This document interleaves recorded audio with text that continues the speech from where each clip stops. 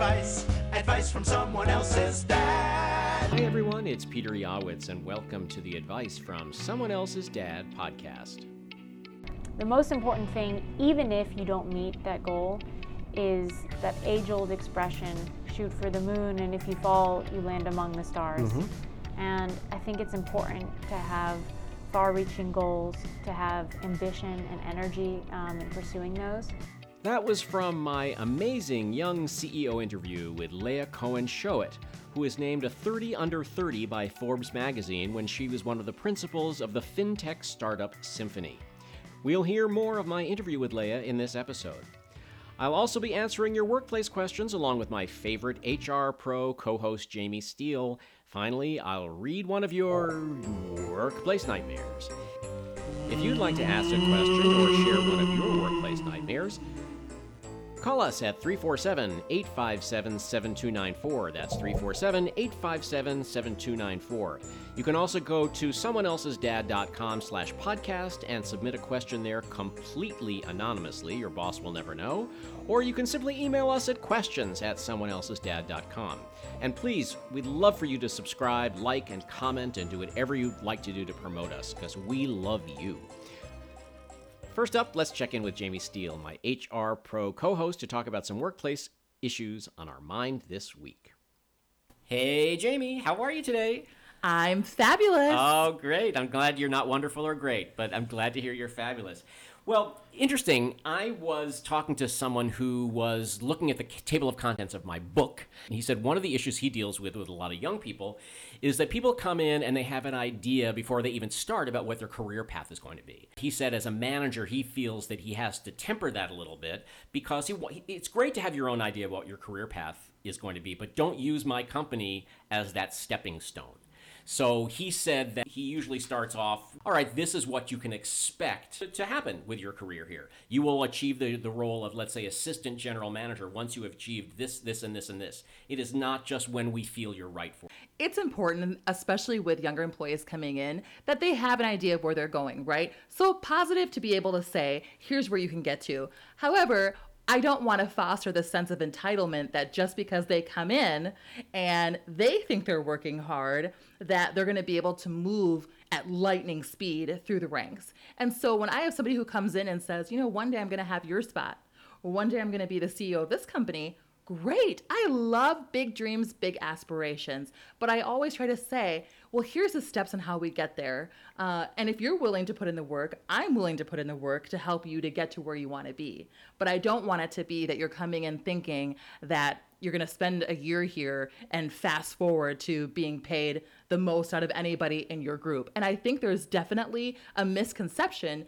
as to how quickly you can ascend because you have this, I mentioned it on a different call, but this Instagram culture where everybody has these big, important jobs and it looks like they're making all this money in these luxury apartments. And so there's this perception you mean like you, out there. Like you. Well, of course, yes, of Right. course.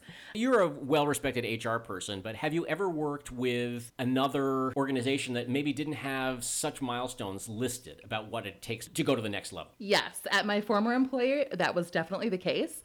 There wasn't a career path, and that was part of something that I tried to implement there. But when people started, it was either this is sort of where you're going to be and you're always there, or you'd have those people who were kind of the mavericks who came in and said, well, fine, I'll write my own rules. And then would get upset when those rules weren't things that we could actually deliver on because there wasn't a roadmap in place. That's hard. I would recommend everyone have some kind of idea about what career path is. Absolutely. Jamie and I will be back a little later to answer some questions listeners have submitted. The number again is 347-857-7294.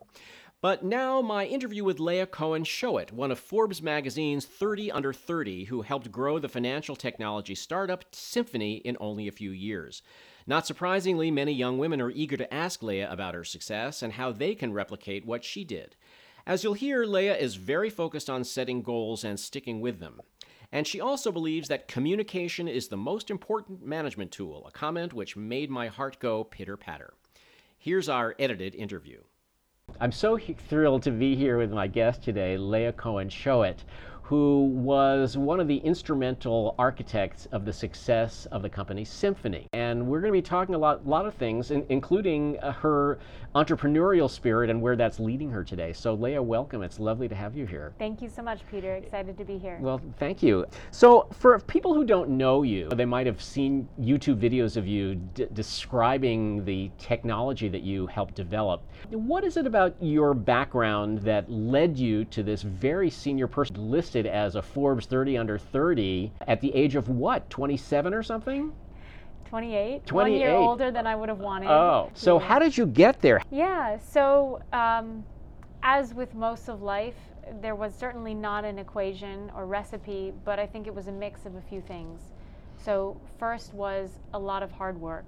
I think that there is a conception in the media where you can come in, work 4 hours, and then puff, things drop and success is there. That's not often the case. It happens very rarely. So hard work mixed with a little bit of luck, and I'll tell you about that kind of got me to where I was at Symphony. So just quickly, my background is I started my career looking at evaluating tech trends across fintech and enterprise technology.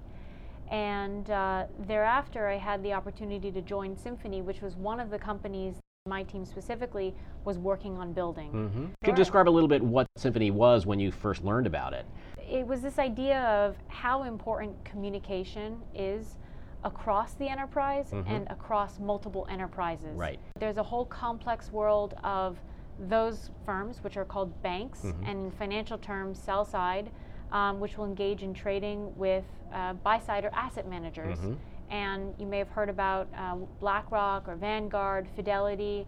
These are institutions that, for the benefit of their clients, will engage in daily trading with each other. And invest a lot of money to hopefully get returns for their clients. Yes, absolutely. It was almost this eureka moment of employees actually spend more than 40 or 50% of their day communicating.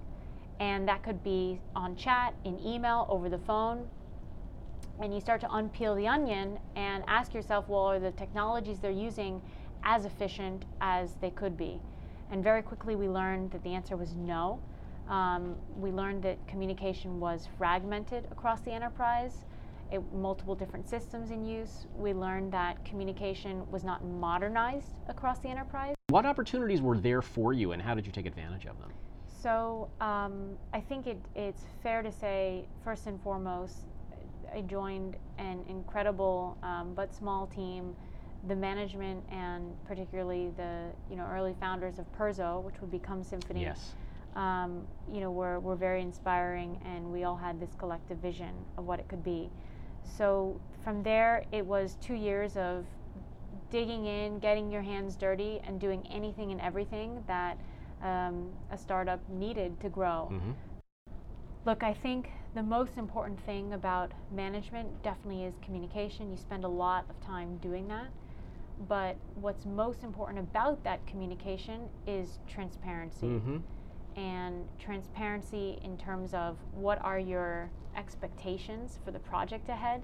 What are your expectations for working in collaborative style? What is your vision for longer term so that other people can see exactly what you're thinking and try to emulate that vision with you on the same team as you? And I think in terms of realizing when that was the most important trait of communication is looking across peers and hearing those peers say, I wish I knew more about this, or it wasn't clear to me when they said X, Y, and Z. And so when you start to hear that feedback, you start to think, well, how can I improve my own management style? Sure. Are these the types of things that people wish I did it better? So just keeping your ears open to feedback, even if it's not directly relevant to your team, but making sure that you provide your team with those kinds of things that may satisfy whatever feedback that they have. A lot of people from my generation look at people at your generation and they say, well, they want to work this way, right? And for someone who came, you are like like bellwether person, right in the center of this generation. Do you think it's an unfair view that all you want is just to be rewarded all the time and have your Instagram account be at the top of the heap? Our brains are wired to be rewarded all the time, whether we're millennials or not. You could say they're the ones that just recognize that, and they're a little bit quicker to get those things. Right? Millennials are also motivated much more by purpose and impact than other generations, and that's something that beyond comp and perks and free food and massages, they desire. What kind of questions do young people, like right out of college or business school, what do they ask you? Especially women probably look up to you and say, wow, look what you've done. What do they ask you? What do they want? Do they think it's a secret easy sauce? I've definitely been asked before, what's the secret? And I wish there was. I'd probably package up and sell it. Life doesn't have a secret. Right.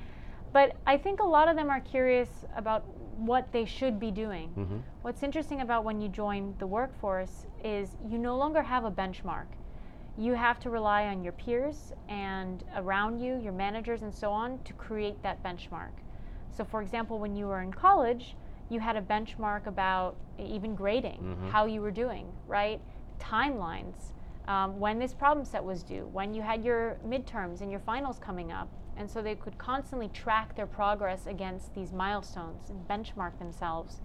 I think there's a lot of questions around, what should I be doing? Am I doing this the right way? What are some of the gotchas? Or if I'm here and I need to be in this position in a year or 2 years, how do I get myself there? Because it's very easy to see that path when you're in college. So that's interesting when you talk about intermediate goals, and certainly in college you have a goal to get the term paper done, et cetera, et cetera. So now you're a manager, and I'm sure people come to you and I'm not in a 2-year analyst program when I work for you. What are my goals? How do I define that? Is there a lockstep career path that you've set for me when I've worked directly for you at Symphony? So that is a conversation I like to have with all of my team members. And I think that is an incredibly motivating conversation where you get really someone to think critically about, why are they here now? Why are they going to be here tomorrow, the day after tomorrow, as well as where are they going to be in 2, 3, 4 years from now? That conversation, though, doesn't start with today and tomorrow. It actually starts with 10 or 15 years out. Even if they don't know exactly what they want to be doing, there's some questions that would put them in a sphere that's close to what they want to be doing. And those questions could range something like, what industries? Do you want to work with big, heavy businesses? Do you want to work with consumers? Are you interested in doing something that's very creative or a little more analytical? And if that sounds exciting to you, then you start to put yourself on a trajectory which is going to get you at least into that sphere in 10 or 15 years. Did you specifically set goals for yourself? Yes. Very ambitious ones, which I still track back to. I've made it a point to really do whatever I can in the weeks, months, years leading up to that goal to get there. The most important thing, even if you don't meet that goal, is that age-old expression, shoot for the moon, and if you fall, you land among the stars.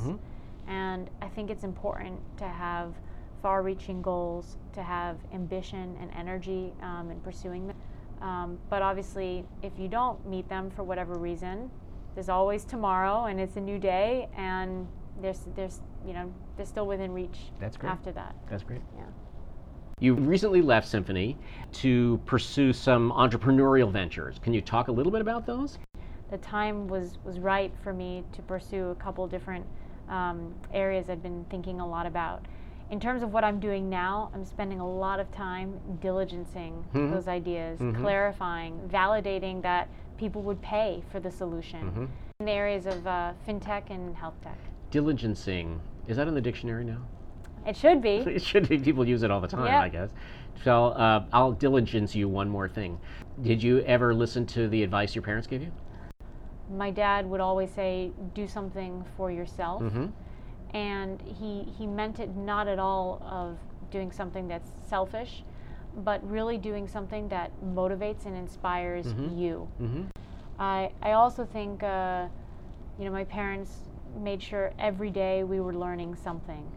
And one of the things that's so critical starting out in a career is making sure every single day you are learning something about why things work, how things work, what to do, product, marketing, sales, anything, but just make sure to keep. Leah, thank you so much for being with me today. Thank you. I've certainly learned a lot, and I think our listeners will take a lot of this advice and hopefully use it to improve their careers. And I wish you the best of luck in your new endeavors. I want to follow you and find out what that's going to be. Thank you, Peter. That was from my interview with Leah Cohen-Showett. Up next, Jamie and I answer your workplace questions. Our number is 347-857-7294. This is Advice from Someone Else's Dad. I'm Peter Yawitz with Jamie Steele. Here's our first call. Hi, my name is Patricia. I have the ability to work from home. Yesterday, I advised my boss I was working from home because I wasn't feeling well. Side note, I rarely do this. I work from home on weekends for overtime, but barely ever call out, and I have paid time off. He assumed I wasn't coming in because of the weather. I log on and start to read my emails. He sent an email to one of our reps about me being out, and I'm so upset about it. Am I overreacting? How do I approach this when I go in today? Would you say something to him? I can understand why you're upset. That's just not fair of the boss to talk about anything personal, whether you're home for personal reasons or working from home. I don't think that's right. How do you deal with situations like that? And I'll give you some advice about what I do, but I'd like to hear your opinion first. Yeah, I am always a proponent of being what I term as open and honest. And especially if this is somebody that you work for, it's your boss, you have to have that type of relationship. Of course, I would take maybe a 5-second pause, collect your emotions so that it doesn't come out sideways or in a way that you wouldn't want to convey that you're really upset about it. However, I wouldn't also then try to damper the fact that you are upset. So it's kind of that fine balance and just saying, what, I didn't appreciate that happened. In the future, if I'm out and you want to message somebody who's under my territory, one of these reps that I work with, would you check in with me first and we can figure out what the messaging should be? I want to add to that should be a one-on-one conversation, a face-to-face conversation, not in an email. Definitely. Because sometimes you're so upset and the easiest way to communicate is by email, and I agree that you want to sit on it for a day just to... this person is clearly upset. Okay, so I said 5 seconds. You said a day. Well, okay, 5 seconds. 5 seconds is not enough time for me. Okay, all right. I need to calm down a little bit more than 5 seconds. I'm amazed that you can calm down in 5 seconds. 1, 2, 3, 4. I'm fine now. Yes. Yeah, amazing. I'm not like that at all. I would wait, maybe not the day. If it's fresh in your mind and you can have a conversation with your boss, sure, go for it. I remind people that stick to the facts. Because if you just talk about something, what you did really pissed me off, someone's going to get defensive. So I would talk specifically, and you mentioned when you talked to the rep and said this, which was legitimate. The person actually did that, and then say how your emotions were. I felt upset. Yes. So it was a direct relationship between what you did and how I felt. And no one can deny how you felt about anything. Right. And say why. Because I felt you undermined me a little bit because I wasn't in the office. And then the third part is to say what you should do in the future. As you mentioned, in the future, let's have a plan in case this happens again. Right. So I know you feel very upset about it, but I think you should approach your boss sooner the better. I don't know when you left this voicemail for us, but I think the sooner you do it, the better. But be very specific about what your boss did and how that made you feel, and make sure we don't do it again. Hi, my name is Michael. I am a lab manager in a research hospital. We're currently undergoing a total remodel of our vivarium. It'll be a state-of-the-art facility when it reopens, and we are trying to attract new animal technicians to the job to keep it state-of-the-art. My question is, how do you motivate current workers and attract new quality workers to a job that is actually kind of mundane? The position is union, middle-of-the-road pay grade. I think it starts at around 15. Great health benefits. Should I get them involved in the research a bit so that they know how valuable and precious our mice are to research? I'd appreciate any idea. Thanks. Wow. When I listen to this about this job, you're not making it sound too exciting either. I mean, you're saying it only pays $15 an hour and it's not a very good job. Boy, I'd hate for you to promote your business or promote the job to anybody because it really doesn't sound like a lot of fun. People can find a better job, a better part-time job, driving for Uber, different type of service, or even doing other kind of tech tasks that many people have as just basic skills these days. Mm-hmm. So I understand it's hard to fill a position where it only pays $15 an hour. All right, so how do you make something like that exciting? That is a really great question. Yeah. So, where I work, we're actually recruiting for a position that's not very fun either. It has a lot of maintenance work, custodial work, things like that, mowing the lawn. And so, we're kind of being a little kitschy with it. Like, you can listen to your headphones, listen to music, play your iPod, watch a movie. I mean, whatever it is in between. You could count mouse shits. I mean, what else can you do in this that might be exciting? Maybe have a contest. Right. How many did you get today? So, as we were discussing this, I said, there should just be like an Instagram account for you, right? Right. Where you're just saying, today there were 2, I don't know, mouse turds. I know. And just make it fun, because what else can you really do? Well, I mean, let's be honest about this. That job does not sound exciting, but maybe you could add some other menial tasks to it that sound a little bit more exciting, or enhance the perks. Yes, definitely. Free lunch or free transportation, or even if it's a union job, maybe there are decent benefits that go with it that could be appealing to someone who doesn't have benefits. But man, I know it's a hard job market out there today when you can't offer something that's great. That's really tough. Mm-hmm. Coming up next, I read this week's Workplace Nightmare. Here's another one of our Workplace Nightmares. I was a regional manager for a major electrical manufacturer. We attended a sales meeting in Arizona. There were about 300 salespeople. The senior VP of one of the product divisions was disappointed when the hotel would not supply more firewood for the fire pit in the courtyard. He dragged wooden lawn furniture into the fire pit and burned the hotel furniture. The company didn't fire him. Well, maybe the insurance company paid? I don't know. That's bad behavior. That is just bad behavior to do at a hotel. It is. And you set something on fire, you get fired. Hey, thanks for joining us for this episode of Advice from Someone Else's Dad. Many thanks to Leah Cohen-Showett and, of course, to my co-host, Jamie Steele. Next time, there will be more answers to your questions and more workplace nightmares. Remember, you can call us at 347-857-7294, or you can go to someoneelsesdad.com/podcast and submit a completely anonymous question there, or you can just email us at questions@someoneelsesdad.com. We appreciate your comments. We'd love for you to subscribe to our podcast on Apple Podcasts, Stitcher, or on any other platform you use. And we'd love for you to follow me on Twitter, Instagram, and YouTube. And the handle is @SomeoneElse'sDad. You can also learn more about my book, Flip-Flops and Microwave Fish, Navigating the Do's and Don'ts of Workplace Culture, which you can pre-order on Amazon before the January 14th launch date. I'm Peter Yawitz. See you next time at Advice from Someone Else's Dad. Advice from someone else's dad.